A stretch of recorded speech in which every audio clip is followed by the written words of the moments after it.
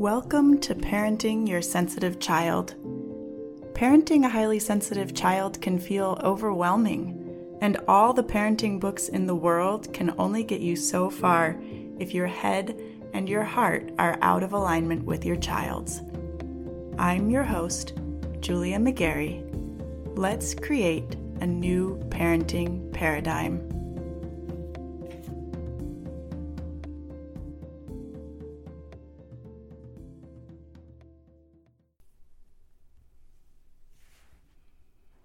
Hey y'all, how's your week going?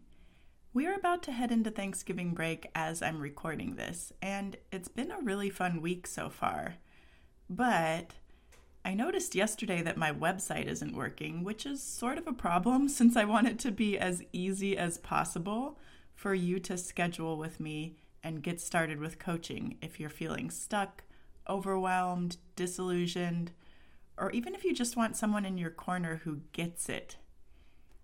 No website creates an unnecessary barrier, and I'm figuring out how to fix it. But in the meantime, I want to invite you to email me to get your initial consultation set up. My email address is partneredpathparenting@gmail.com, and I'd love it if you'd send me an email to introduce yourself, tell me a little bit about the challenges that have you reaching out for coaching. And from there, we can find a good time for a call. This is actually the best way to get on my schedule at any time because it allows me to work with the times that you have available instead of restricting you to what's available on my calendar.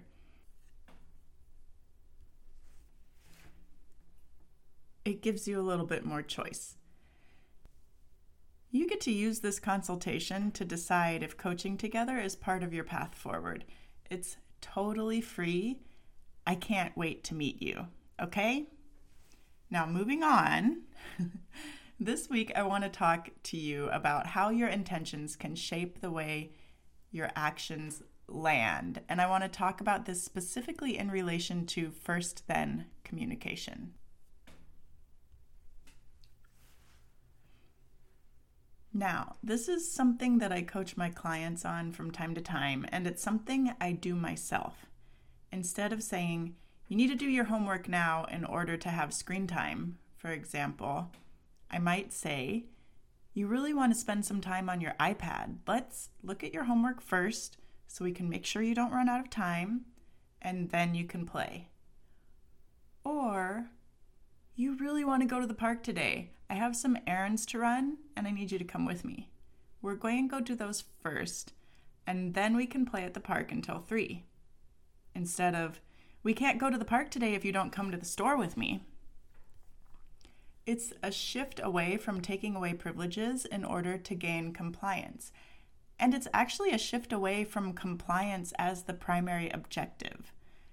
My aim when I use this sort of language, my intention, is to acknowledge what they want to do, to reassure them, and to let them know in clear language what needs to be taken care of first and why.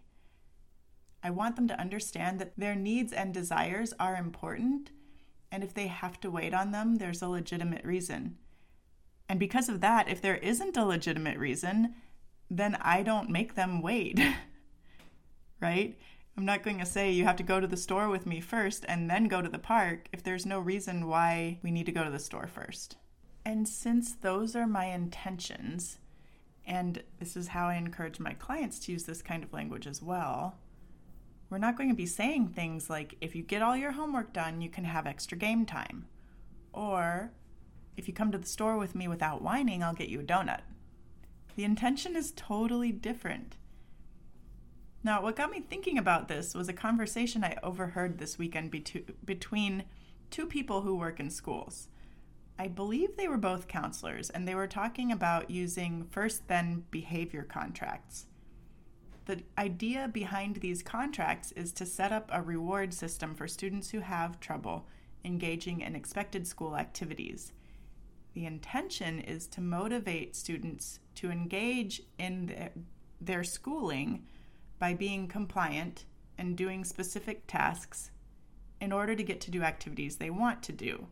It's very much a carrot dangling situation, The chart might look like first 15 minutes of reading, then Legos. First 15 minutes of math, then drawing. The idea is to fill up the school day with a mix of academics and student-selected fun activities. With this type of first-then conversation, the intention is actually very different than what I was talking about just a moment ago. In this situation, the adult is not trying to communicate the reason for their own actions. They're communicating what they expect the child to do, and then asking them to think of an activity that would motivate them to do the required task. They're implementing an extrinsic motivation system to get the child to do what is expected of them at school. And now, okay, if your child has a first-then behavior contract at school, I'm not saying you need to go to their teacher or their school counselor and demand that they change their practices.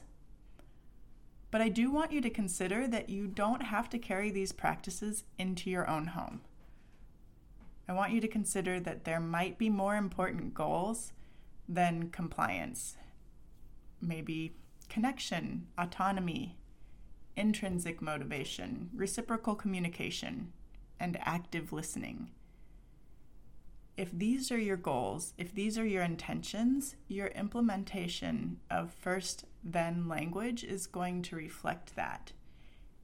Your intention is more important than the words you use. This is just one example. Your intention matters across the board, not just with how you're stating your expectations. So if you're trying to change your language, but you don't feel like what you're saying is coming across that differently to your child, or if it doesn't feel different to you, try checking in with your intentions and work on changing those. It might be as simple as reminding yourself that you value connection above compliance.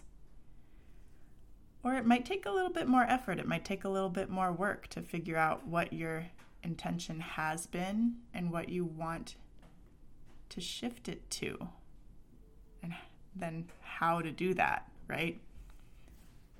As always, if this is something that you're trying to implement, but you're feeling stuck, reach out. It's what I'm here for. Okay, I hope that you have a wonderful week and that you get out and have some adventures with your kids if they're home from school, and I will talk to you in the next episode. Do you feel like you're parenting 24/7 and you're still not sure your child is getting what they need? Are you ready to stop parenting reactively and start living in partnership with your sensitive child? Are you ready to reclaim time for yourself and time for your dreams? Then you're going to want to explore coaching with me. I help my clients tune out all the noise, better understand their kids, build a parenting strategy that meets their family's specific needs, and do the mindset work necessary to implement that strategy consistently without sacrificing themselves in the process. To get started, just head over to partnerpath.com, click on coaching, and get your free consultation set up. Let's get to know each other.